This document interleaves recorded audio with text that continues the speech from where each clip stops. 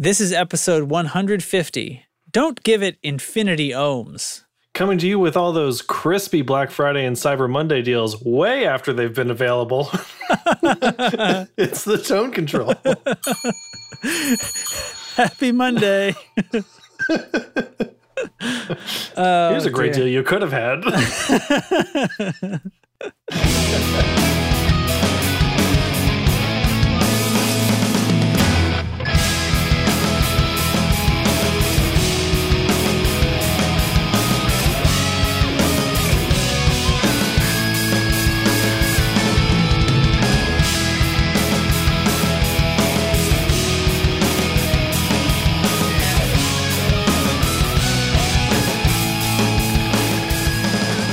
Yeah, I have rye whiskey tonight, so not bourbon, I guess. But is that different? Yeah, I guess. Yes, I guess bourbon it's not has technically to be, bourbon if it's rye. Yeah, doesn't bourbon have to be 51% corn or more? And then I think so. Maybe. And then rye is the same, but for rye. Yeah. Yeah. Yeah, it's like a square rectangle kind of problem. Mm-hmm. Yeah, I remember learning some of this stuff when I worked on that video shoot down in Bourbon Country. Oh, yeah. And they went over all this stuff, and I promptly forgot a lot of the details. I forget what the term is, but like bourbon for a time had to be from Bourbon County to be considered bourbon. They all, so all the bourbon makers in Kentucky say it has to be made in Kentucky to be bourbon. Okay. So maybe it's been expanded. So in that sense, Jack Daniels is not, because it's Tennessee. But then there's lots of they don't things. call it that. It says Tennessee whiskey right on the label. It says, Tennessee Sour Mash Whiskey. Yeah, and I think there's a lot of people that don't really obey that. Yeah. That's sort of like a strict traditionalist view of things. I don't think it's as strict as like real Parmesan cheese has to come from Parma. Yeah, real Champagne. Right, Bordeaux, that kind of stuff. So anyway, I'm drinking Russell's Reserve rye whiskey. That's the one. Yeah, that's what we were there filming for. Oh, really? It was the first when they'd done the Russell's Reserve was made for his 60th anniversary, his 60th year with the company. I'm Jimmy Russell. Send a picture to the chat because I'm using my new rocks glass that I got. Glasses, I have two of them because I got a whiskey decanter as well. Mm-hmm. It was part of a groomsman's gift that I got when I was in a wedding recently. It's a very cool gift. That's beautiful. I do enjoy it. Isn't that cool? Wow. Very classy. It's got a squareness. Yeah. The squareness proves to be a little challenging to drink out of. Oh, you have to pick a corner? You either got to pick a corner or it turns everything you drink out of it into a real sipper, you know? Which, for the contents of the glass, in this case, is good. I sound like Perd Hapley.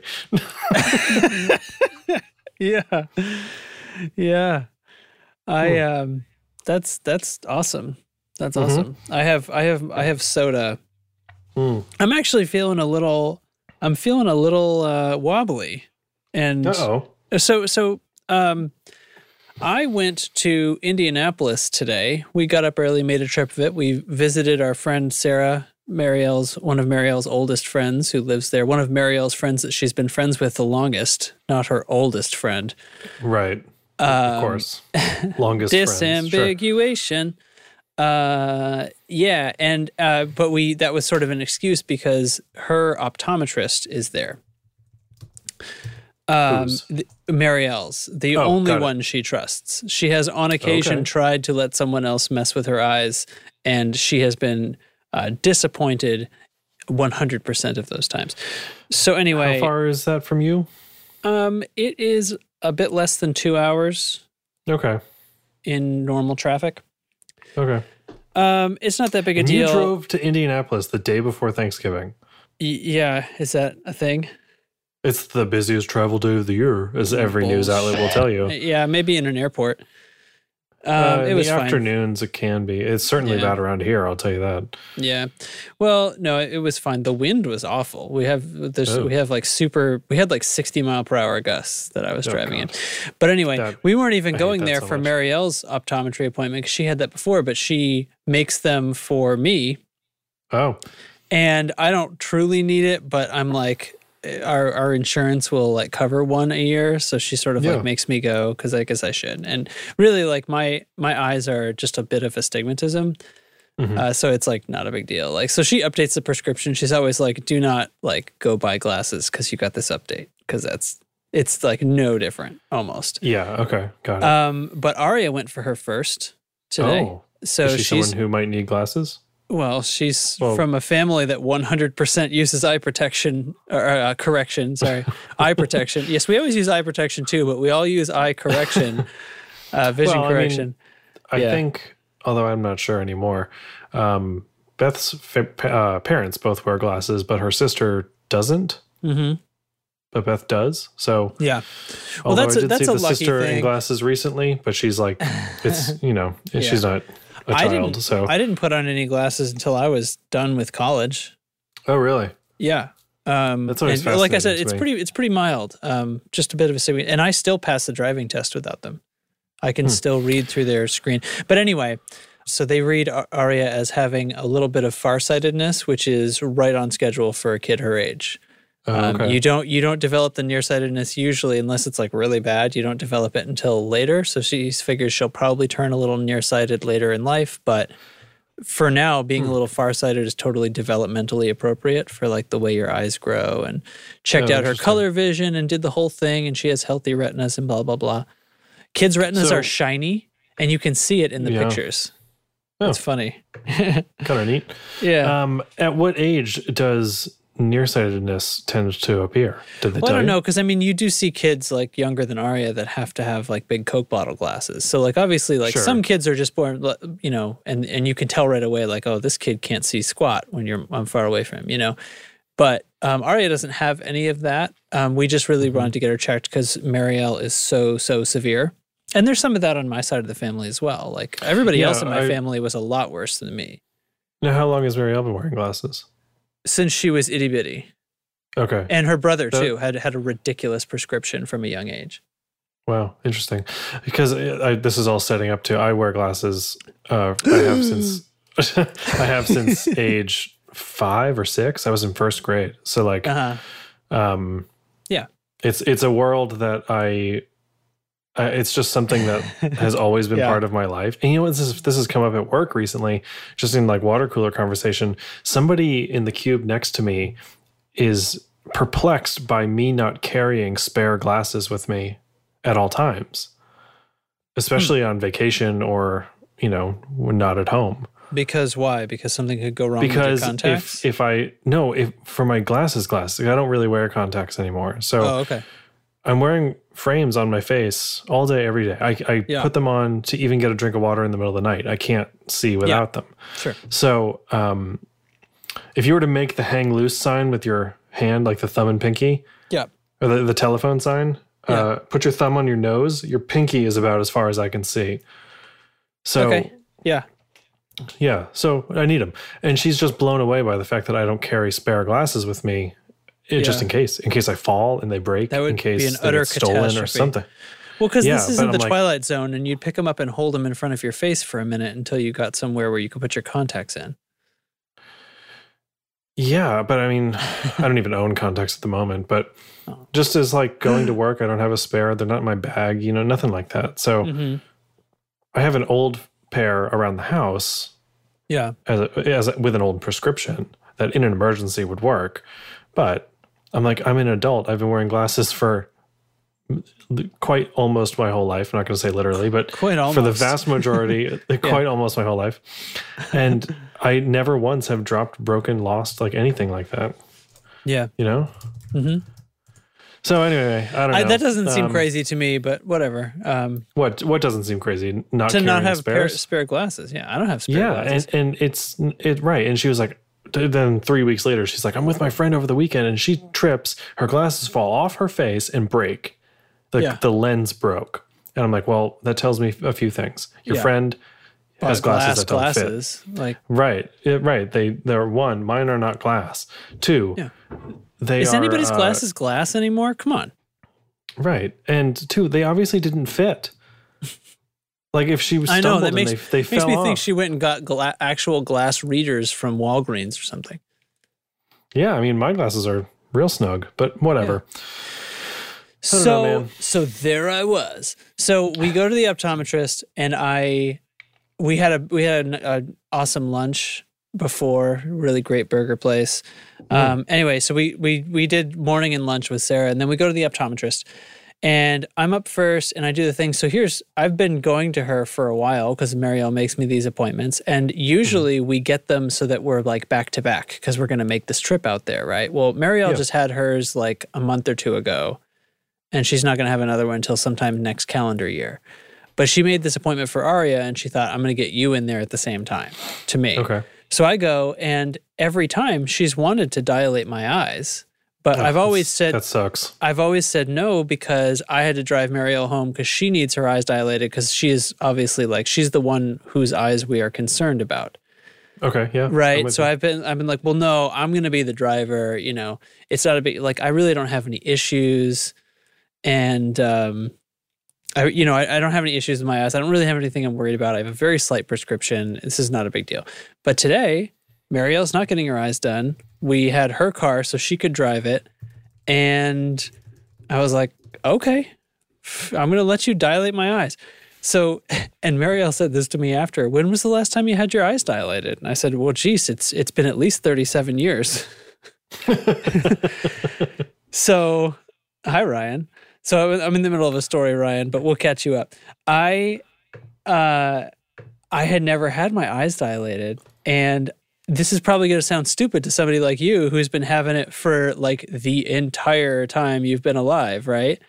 And yeah, well, but the part of this is stupid is like it made me feel super weird, and I got like dizzy, and I felt like I was going to pass out. And it is a little weird because, like, it's mentally weird too. Because they're like, "All right, drop this thing in your eye, and then we'll come back and we'll find you when you're ready." Yeah. You know what I mean?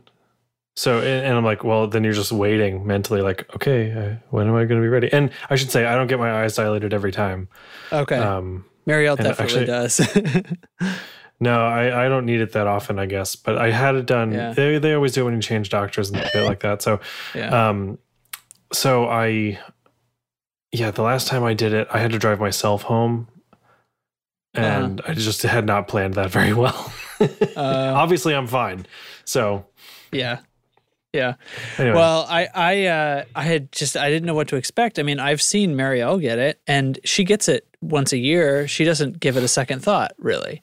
You know, it's like you're sensitive to light for a while, and she can't really see up close. And I was like, I've heard that description, but it was like totally caught me by surprise. I got really dizzy. But the optometrist tells me that this happens all the time. Like, it is not uncommon for people to have reactions to it and to feel like dizzy and stuff like that. And I was like really embarrassed about it. I was like, I'm so sorry. Like, I feel like an idiot. But she's like, no. Like, this is totally common. But yeah, like, and I was sort of like messed up. I got like a cold paper towel on my neck and like laid down, and it was super stupid. And it's then really strange because I got better, and we did the whole thing, and now I'm kind of on the tail end of it.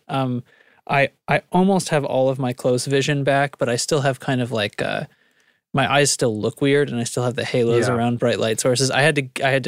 I actually drove a little bit, and then when the sun started to go down, I was like, oh, all the headlights are like giant flowers. Yeah. So it's like the world still looks the same, right? Like you can walk around and interact with other people and stuff, but like it's like you just can't focus on anything. And you know, at some point, like they sent me back out to the waiting room, and I'm like, well, I'll just hang out on my phone, and then slowly does not become an option anymore. That's what happened. So then Aria's appointments afterwards, I'm sitting in there with her, and I'm like, ha, like, oh, this is kind of, and then I start kind of noticing, you know, because my far vision is fine.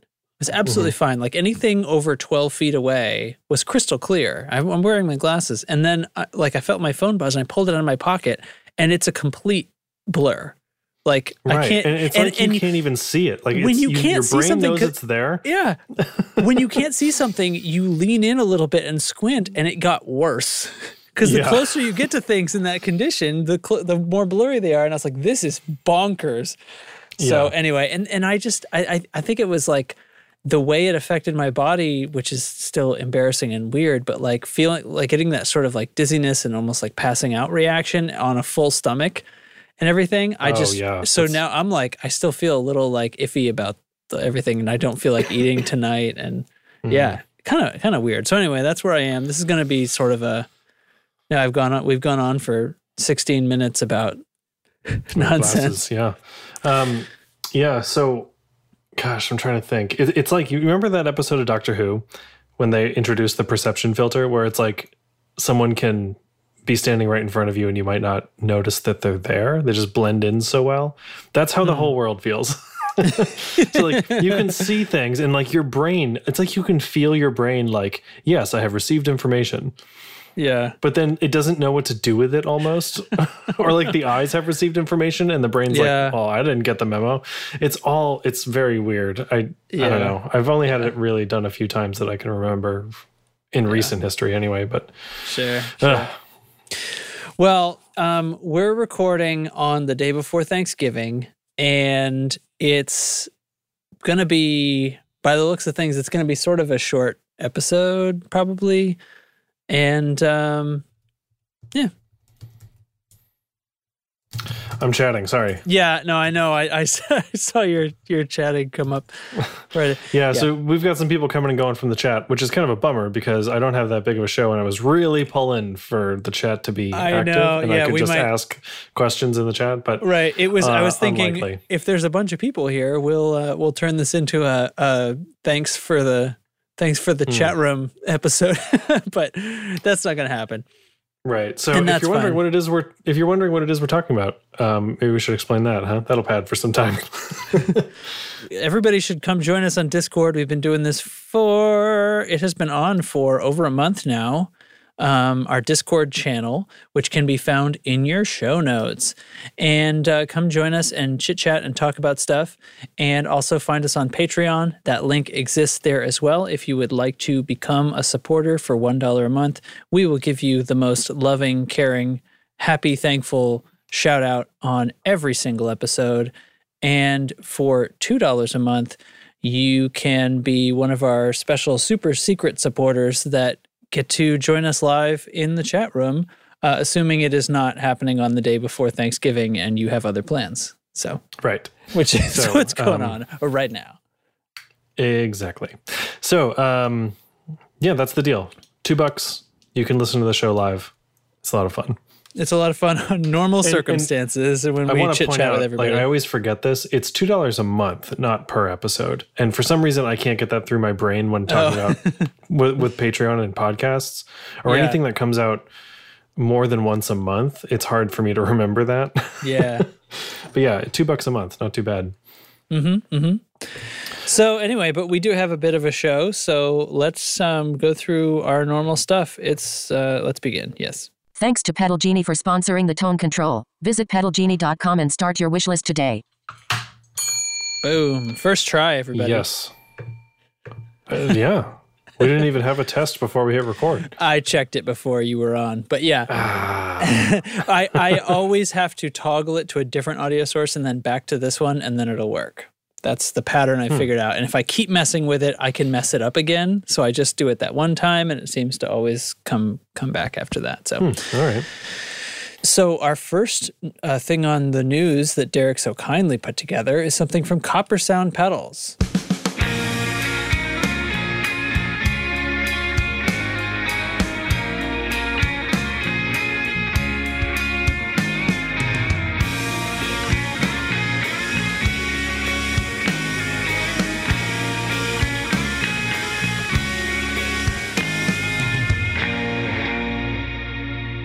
Is this a new pedal? It is a new pedal, and it's a severely limited edition that's on sale for Black Friday, which none of you will be able to buy if this is the first time you're hearing about it. Currently out of stock. Well, it's that's just the website default until Friday of this week. So the show goes up on Monday. So if you're hearing this on Monday and you like the sound of this pedal, there's a chance there aren't any left. And I wouldn't be surprised if they did sell out of these because they're only making 70 of these pedals for Black Friday 2019. Mm-hmm. It's the Captain Hook Octave Fuzz and Boost. I like it. I like it a lot. I haven't heard it yet, but I like the idea of it. I like the idea of Copper Sound making a fuzz. I don't know why. That's just, I'm like, yeah, Copper Sound. I was going to say he hasn't done a fuzz yet, right? Not in the kind of current form of Copper Sound. So when Alex first started building pedals, he was making all kinds of stuff, and I think he made a few one-offs here and there. He had a pedal called the Mustard Gas that was, I never tried it. I never had a chance to try it. I don't know much about it. It might have been closer to an overdrive, but I think he's done some like Big Muff style things here and there. But this is a real production run pedal from them in their current, like, what do they call it? The Duet series? Like the way his switches and knobs and stuff are set up. Yeah. He's got a consistent kind of look going on for all of his stuff now. Yeah, so it's an Octavia style fuzz with a boost built in. It's got that the Gravity Bomb boost that Copper Sound makes right in the same chassis. So it's a JFET boost at the input stage of the fuzz to really slam it. Mm-hmm. And then Gravity Bomb is on a switchable, like a foot switchable boost separate from the bypass switch. You know what I mean? Yeah. So 2 LEDs, 2 switches, and then you can change the order whether it's boost into fuzz or fuzz into boost, just like on Foxcatcher. So fuzz controls volume, bite, and fuzz, and then a single knob for boost, which is only active on that one foot switch. And that's kind of it, dude. Like it's just rules. You know, it's a diode-based analog overdrive. Sorry, analog octave, not overdrive. Okay. It's just it's that Hendrix style Octavia thing where neck pickup above the 12th fret, you're going to get the most it's going to like get distinguishable sound. A little it reacts very differently to different octave ranges on your guitar. Right. Different registers. Well, right, and it is more about the fret than the note because high notes that are open high strings have a totally different harmonic content, and that's what's causing the octave fuzz to react the way it does to certain sounds. So up on the neck is really the best, the most rightest way of saying it. Yeah, what I would also really love, and I haven't tried many octave fuzz pedals that have this feature. I also always want the analog octave on its own foot switch as well. Yeah. Because that for me makes the fuzz, as far as like utility is concerned, like makes it more of a catch-all. I can use the main fuzz sound as a rhythm tone and then slam the octave on for cool leads. But this doesn't have that. And most octave fuzzes I see don't have that. And it kind of makes me wonder if it's a thing for some reason. Yeah, so I have one that was a transformer-based octave, I believe. It was a kit, so I'd have to remind myself, but it had the octave on a switch, but it was like a toggle. So, I mean, there's no reason you couldn't convert that to being a foot switch. Yeah. You know, with that circuit. Right, but yeah, I kind of agree that would be an important feature for a pedal that I had, for me to choose that pedal. Because the octave is a really distinct sound, and I just wouldn't necessarily want it always on, I think. Yeah, it would turn it into a much more limited pedal for use. For me, anyway. And although when you're talking about the lower registers of your guitar, the octave definitely fades away a little bit in analog octave fuzzes, but I don't know, it's still there, and it still adds this sort of top-end crispiness that wouldn't otherwise be there. So anyway, there is a control on the fuzz side called Bite, and that, according to their owner's manual, which is already up on the site, which is fantastic for this podcast. It adjusts the timbre of the pedal. So clockwise for bright and counterclockwise for dark, for warm tones, they say. So maybe it's generally so some a kind of tone octave control pre-filter thing. Wow. Has he always done these Guts pictures? I think I remember talking about that when he was on the show. I think he has. And I really like it. Everything is very coordinated, and I mean, that's how pedals like this are built these days. I mean, his layouts are outstanding. Look at the resistors in this thing. Yeah. Yeah. This is great. And what's really cool is so it's a black chassis with yellow type and graphics and stuff. Usually like on the Loma Prieta and Daedalus and stuff like that, he will match the color of all the internal components, like match all the wire color and stuff to the outside of the pedal. So when you open it, it's like really nice. It's like a total package to have this pedal. It's all one piece, rather than the inside is sort of like doing its thing. No, those are something else. I can't. No. Other cool thing, this pedal runs at 9 to 18 volts. Which is great. I love high voltage on anything that's going to have a noise floor impact on your signal. Is good. Yeah. Anything that's doing dynamics like drives and stuff, it's always good to have high voltage. Oh, Foxcatcher also has 9 to 18 volts, which I did not realize. Does Loma Prieta? I don't think it does. Let's check the shop. No, it does. It does not. So anyway, this is up for Black Friday, which is the day after tomorrow at the time of this recording. So if they sell out and you're mad about it, then sorry, I guess. I don't know. Sorry, I guess. I don't know. So it's a limited run of 70 units. I should also mention that they're making this started as like a collaborative design effort with a fella named Zachary Hook. Oh, okay. So I think they were just really into what they came up with, and they said, "Let's fucking make them, dude." So they're making them, dude. Nice. Yep. So probably gone by the time you hear this. Can I get a F in the chat to pay respects? Only from me, apparently. Oh, I was like, somebody messaged. Oh. It was me being a trickster. It's $229. You can get it on their site. I'm pretty sure it's not going to be in any stores. So, well, I mean, so it's only, what did he say, 72 hours? So he's going to have it Friday and the weekend. He's going to have it for sale. Oh, okay. So is that what it says? If they don't sell? They're only doing 70 units. Oh, 70 units. I'd already moved on to another page. Okay, so only 70 units. So, what? I mean, he could have one left by the time this episode comes out, but you never know. Maybe. Mm-hmm. Alex, if you have one left, send it to me. We'll put it on the show. Just saying. Yeah. Cool. Hopefully he'll keep one for himself / us. Well, I think the dude could just build himself one any old time he wants. Well, right. He's got those PCBs made up, so yeah. Depends how many of those he ordered, right? I guess so, yeah. Yeah, yeah. So the 70, I don't know if that has any significance, but it definitely makes me think it's a supply chain thing. Yeah, that sounds like this is how many kind of boxes I had or something. Yeah. This is how many PCBs I could reasonably order for the amount of money that makes sense.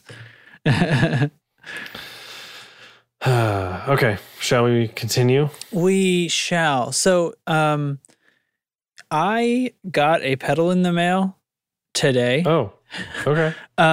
So I could open that if you want. I do want. All right, I'm going to go I don't even know what it is, so give me a second, and I'm going to go open a pedal. I can mention a fun little Pedal Genie story in the meantime. Actually, why don't I play the robot while I do that? I took my headphones off, so I can't hear you answer. Oh. But I'm the only one in the chat room right now, so I'm going to do it. Okay. And that's what's going to happen. And maybe I'll edit that to make myself sound cooler, but probably not.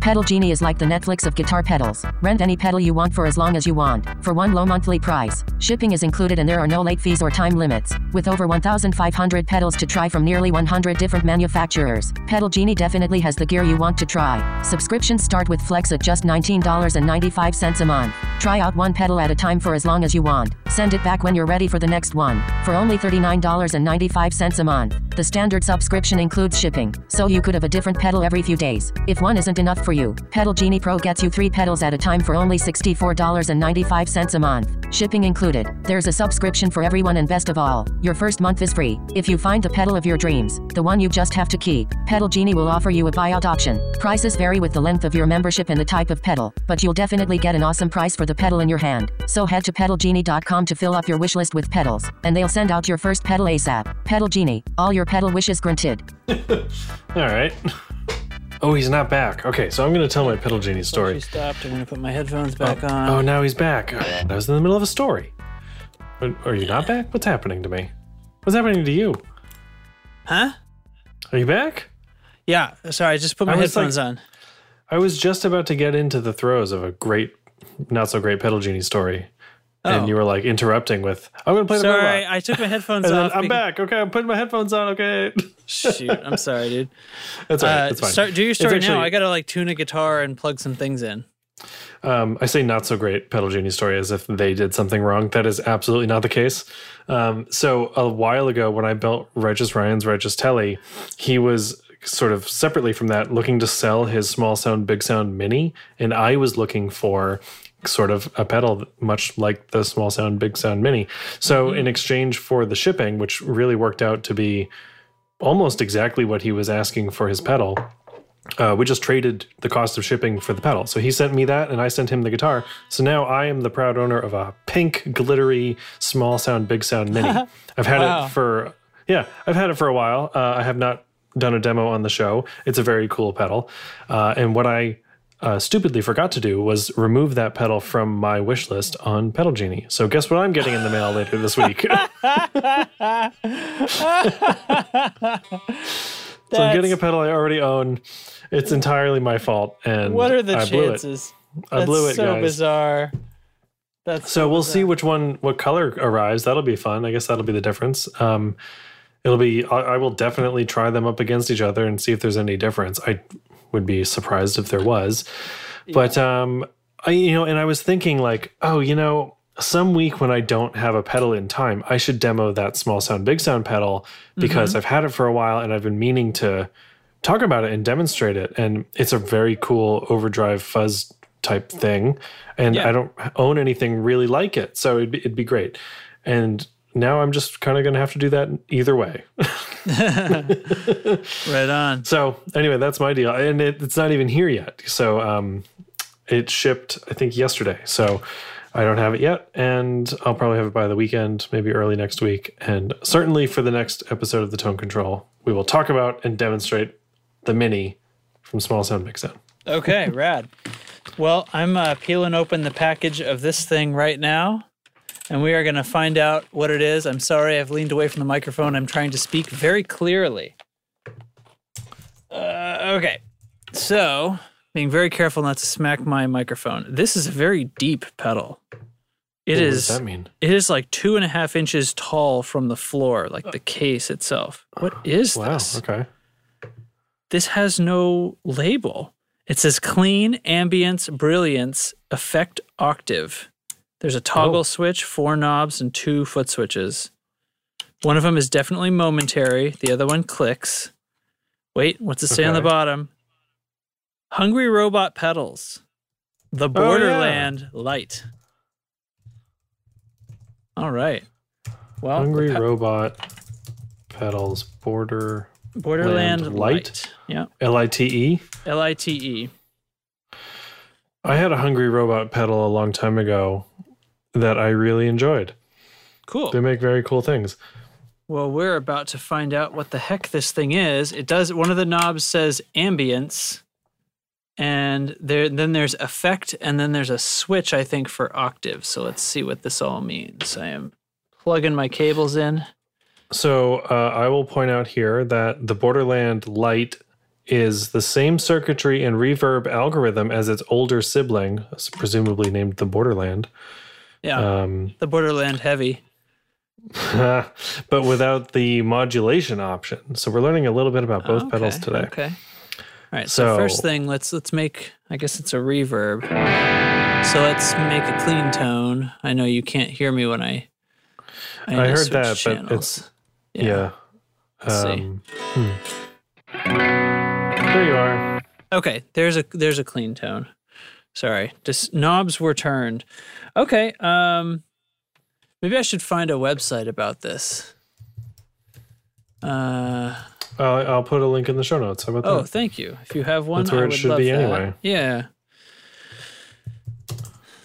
Okay. Thank you.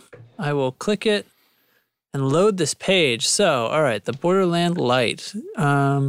So clean sets the volume of the dry. Ambience is the decay length of the reverb.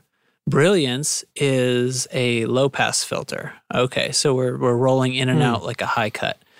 And then effect, same as volume, but for the wet signal. Okay, so we've got a two-knob wet-dry situation. The toggle enables a 3-octave reverb algorithm. Taking the original signal and mixing it with an octave up and an octave down. So kind of like, is it Luminary? From, I can't remember. Oh, yeah, I remember that. Yeah. No, Luminary is just an octave pedal. It's not also a reverb from Walrus Audio. Yeah. There is someone makes a pedal that does both, and I'm forgetting what it is. Descent? Descent. I remember we played something called Descent. I think it's the Descent. So the Descent only has +1 and -1 octaves. This has a 3-octave range. Doesn't say plus. Oh, wait. Oh, I see. It's a 3-octave reverb algorithm, taking the original signal and mixing in with a +1 and a -1. And your dry, I guess, is the 0 octave, making it a third. Is that right?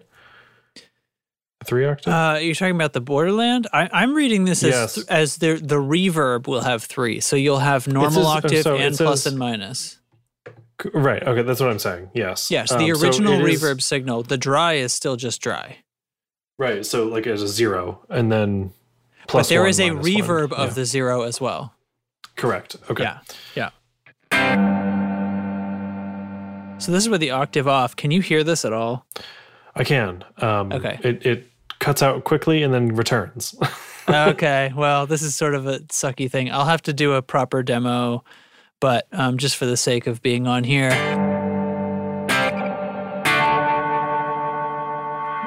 So I'm cranking the brilliance up.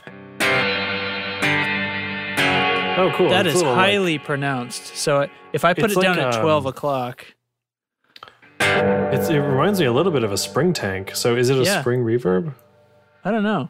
So let's turn the brilliance up. So now I'm not cutting any frequencies out of the... I'm going to do 12 noon for... Actually, I'll turn both the clean and the effect up a little bit just to get a lot of volume.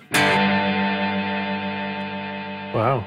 So if I turn the ambience all the way up, it's still decaying. Yeah. On my end, at least. Oh, yeah, you can hear it grab almost. I think it's oscillating. It is very slowly decaying out, but it's self-oscillating almost. Yes. Okay, so the rightmost foot switch sends the pedal into near infinite sustain. Oh, okay. Okay. I'm going to just play with a couple of different ambience levels.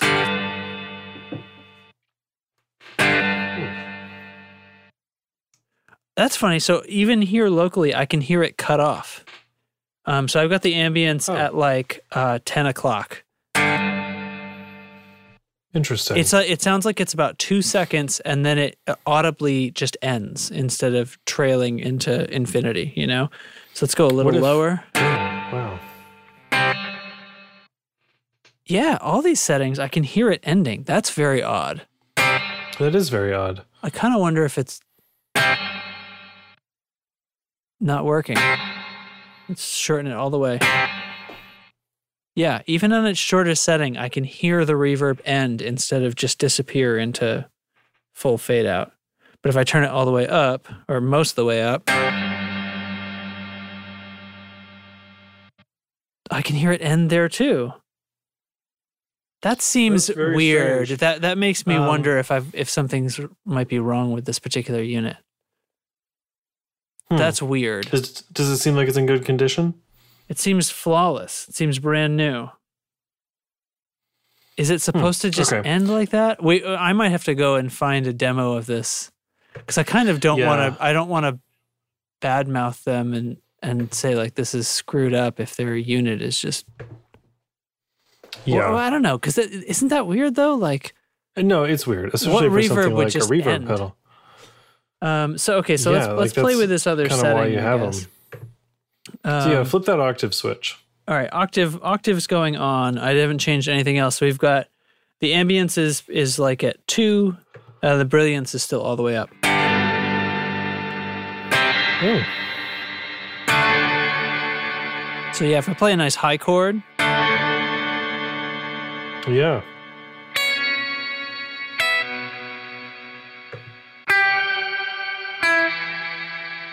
Yeah. Interesting.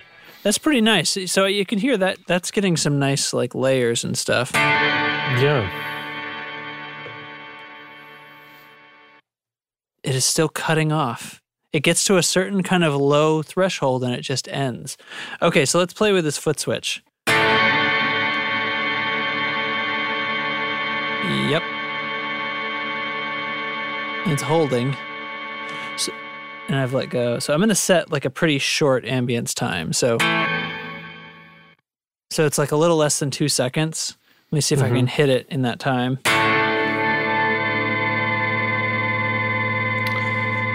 Discord is cutting it out for me. Yeah. I'm leaving it on just for the recording, but it's still going and I'll let go. Yeah. I can hear it in the background when you're speaking. So when I push that switch, it sounds the same to me as when I had the ambience knob turned all the way up. It was almost infinite. Okay. But it's mostly like just putting that. Yeah, it's like it would do that. Like it would be like diming the ambience knob, but you could do it at any point in your decay, right? So you could hit the chord, wait a second, and then have it hold the partially decayed reverb. That's kind of a cool thing. My old Blood Noise pedal does that, and it doesn't ever decay. It just sort of it doesn't self-oscillate and get louder. It just freezes it and holds it. I love it. It sounds so good. This feels a little different than a freeze and hold. And they say like almost infinite. It sounds like it might be decaying very, very slowly. But it's like hard to hear it even going. But yeah, that's kind of odd. I sort of want to go look up a video of somebody reviewing it and see if they mention this business about how it cuts off. Check this out though. There is a secret mode on this pedal. Yeah. You can select secret mode via an internal dip switch. This mode replaces the reverb code with a delay code. So the ambience knob is now a delay feedback, and the brilliance knob is now delay time. Interesting. That's kind of neat. Yeah, I'm not gonna take a screwdriver to this right now, but that's a cool. I think it's cool that I'm gonna trust that they're them. putting in. Yeah, that they'll put in basically just another pedal in here. Yeah. I dig it. If you look at the page in the show notes, there are like 5 videos of demos there. So maybe one of those would be able to demonstrate. The one on the bottom left, that guy, Just Nick, he does good demos. They're very straightforward and not like weird hippie crap. I just did a quick Google just to see if anybody had mentioned anything about this, but I'm not finding anything. Not great TV to go trying to look that up right now, so I'm not gonna, but yeah, that's okay. Cool. Well, yeah, so pretty cool sound. I'll try to make a better demo for the. I guess that's my pattern now. Is I'll play them on the show sometimes, and then, but I'll also try to at least make something simple, as a sort of post-produced demo, for the sake of showing it off a little better. Yeah.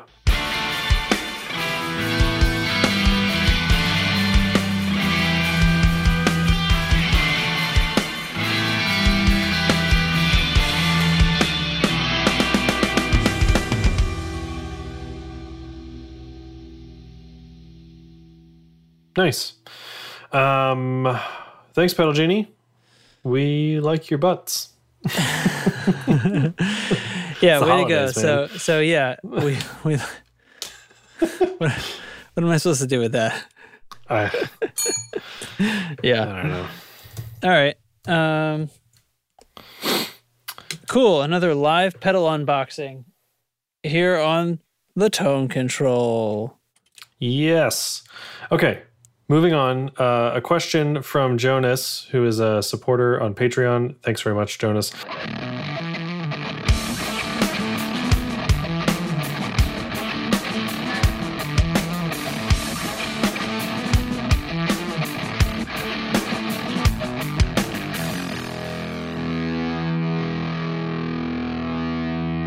He asked in the chat a few days ago, what is the benefit of separating your signal to run either into the front of your amp, parentheses preamp, and then clicking to a preamp pedal for a different tone into the effects return versus preamp pedal into the front of your amp?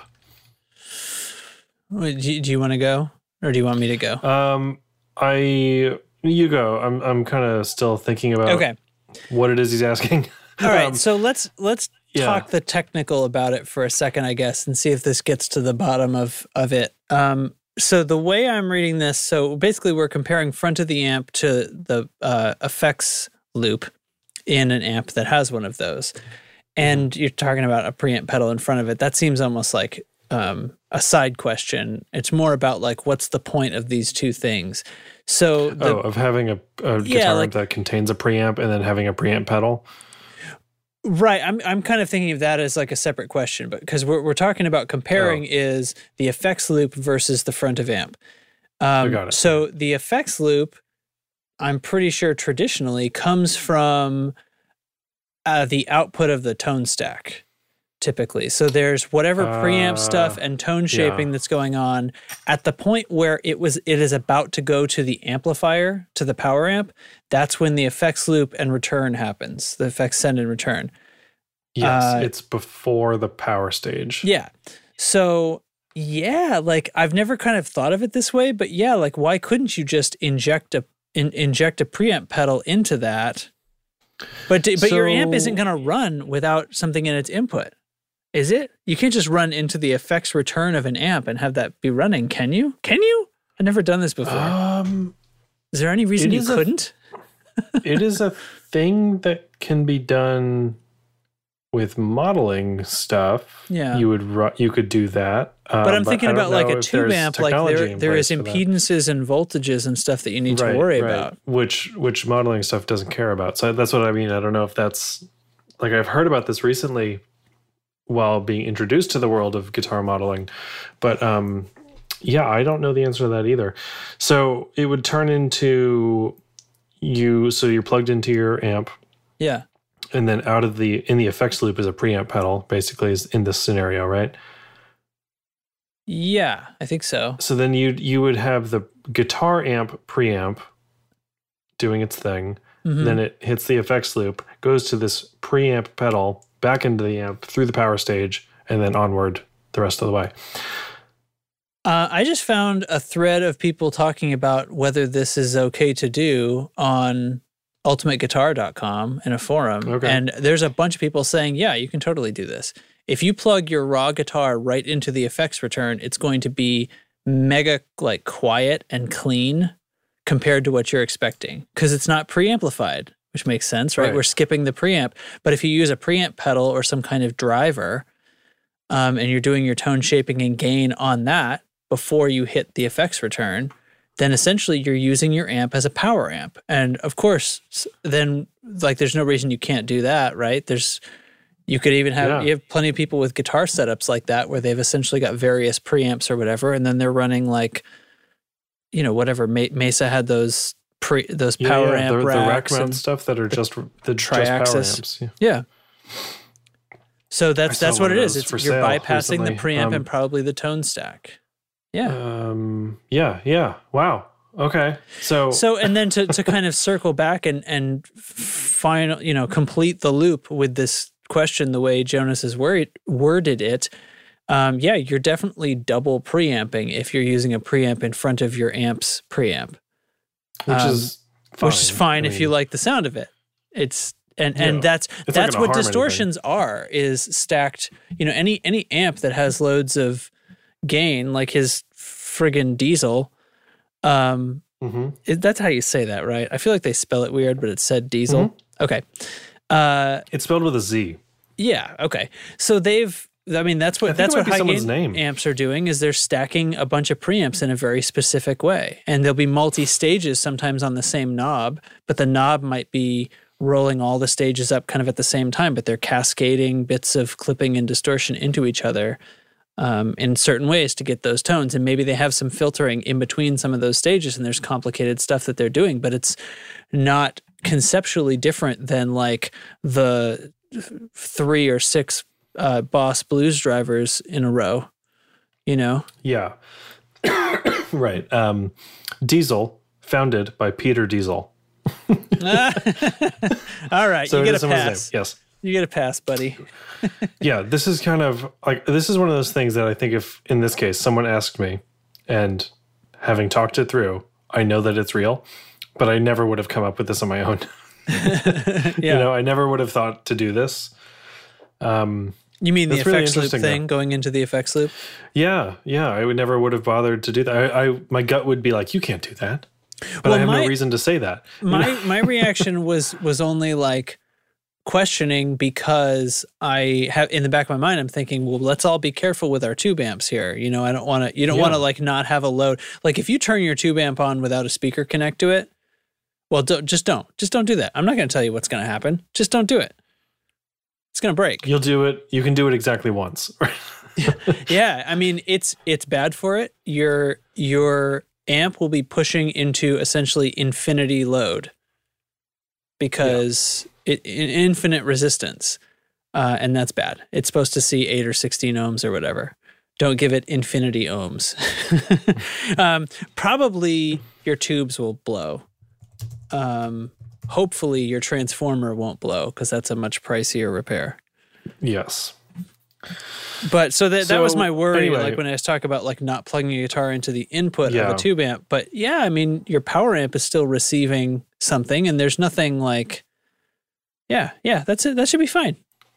So anyway, the question is, what is the benefit of this or that? I don't, like most guitar things, I don't think there's a clear benefit to one or the other. I think it's whatever you think sounds best, and however you want to run your gear. Yeah, the effects loop will definitely be cleaner. Always, no matter what.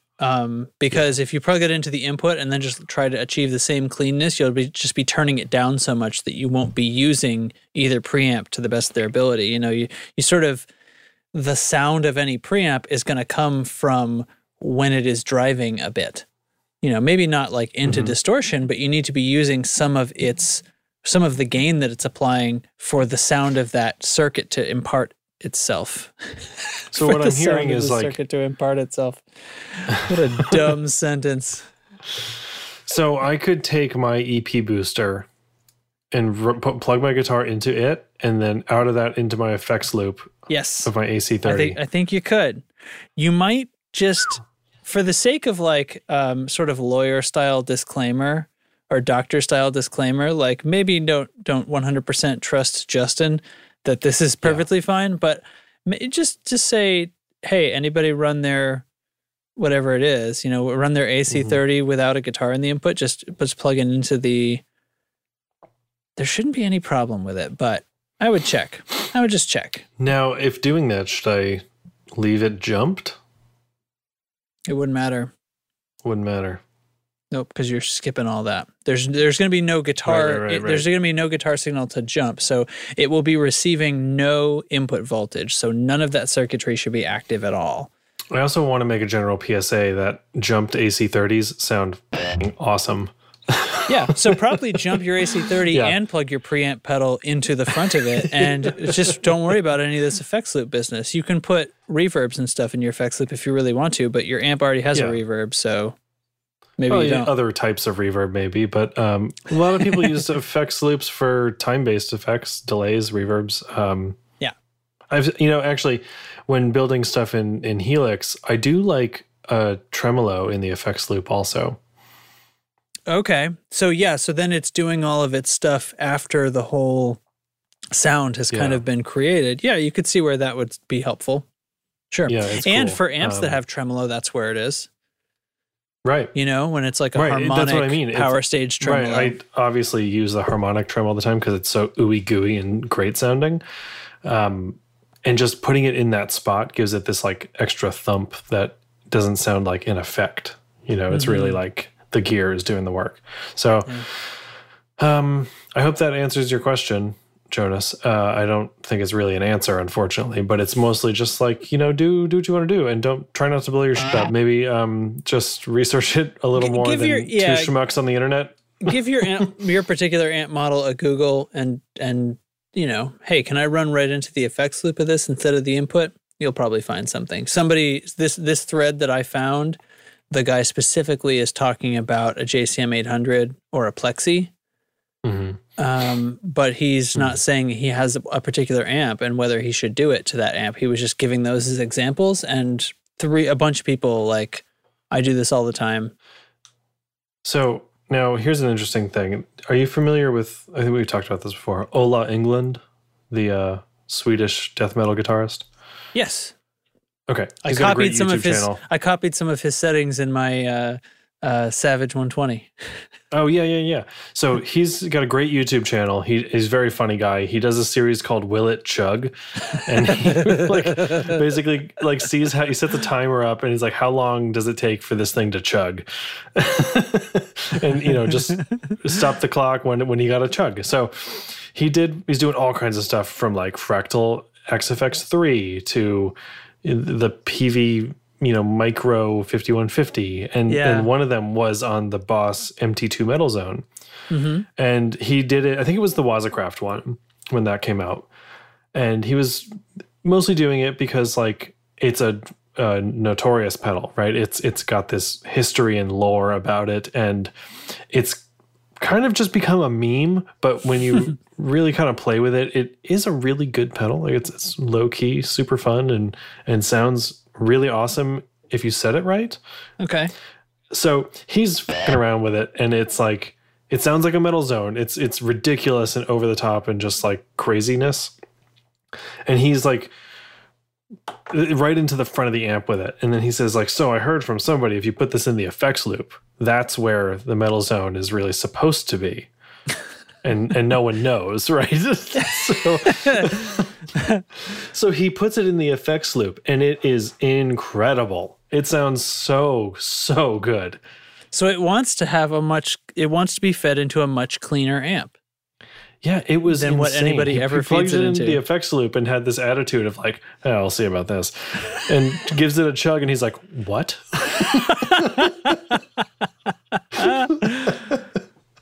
It's like, are you kidding me? This sounds so good. So, I don't know, just a fun thing to try. Look up that video. It's hilarious. Will It Chug, best YouTube series. That's fun. Yeah, that guy's pretty cool. What was you probably said this earlier. What was the band he played in? He's in a couple bands. He's in, I think, Feared. Feared, that's what it was. That's the one I was thinking of, yeah. I think he's also in The Haunted. Really? That's interesting. Yeah, let's see. That's a totally different kind of thing, I think. Well, whatever. They're both metal. I guess I'm really like, I'm showing my focus here. Like, oh, that's totally different. Like, heavy metal on both counts. Anyway. Yeah, I'm pretty sure he's in The Haunted. Yeah, he is. Nice. Why not? Since 2013, so it's a relatively new. The only Haunted records I've listened to were pre that. So anyway, that doesn't matter. Yeah. Cool.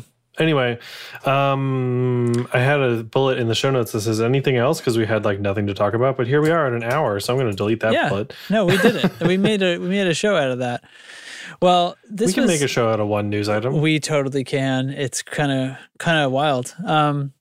So I hope everybody, by the time you hear this, I hope you all had a happy Thanksgiving, and nobody appropriated too many cultures or anything. Yeah, I often say that Thanksgiving is my favorite holiday. Yeah.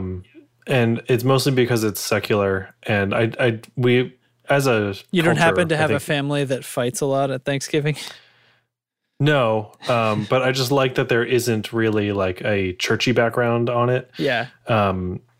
Just my personal 2 cents on it, I guess. But it's and like I know the origins of this holiday are not great either. Right. However, if we could just like kind of appropriate the holiday to what we want it to be now, I'm fine with that too. Right. If we make it about what people say it's about, you know, that's what I'm on board for. I know it's not. It doesn't come from that. I'm not denying that history.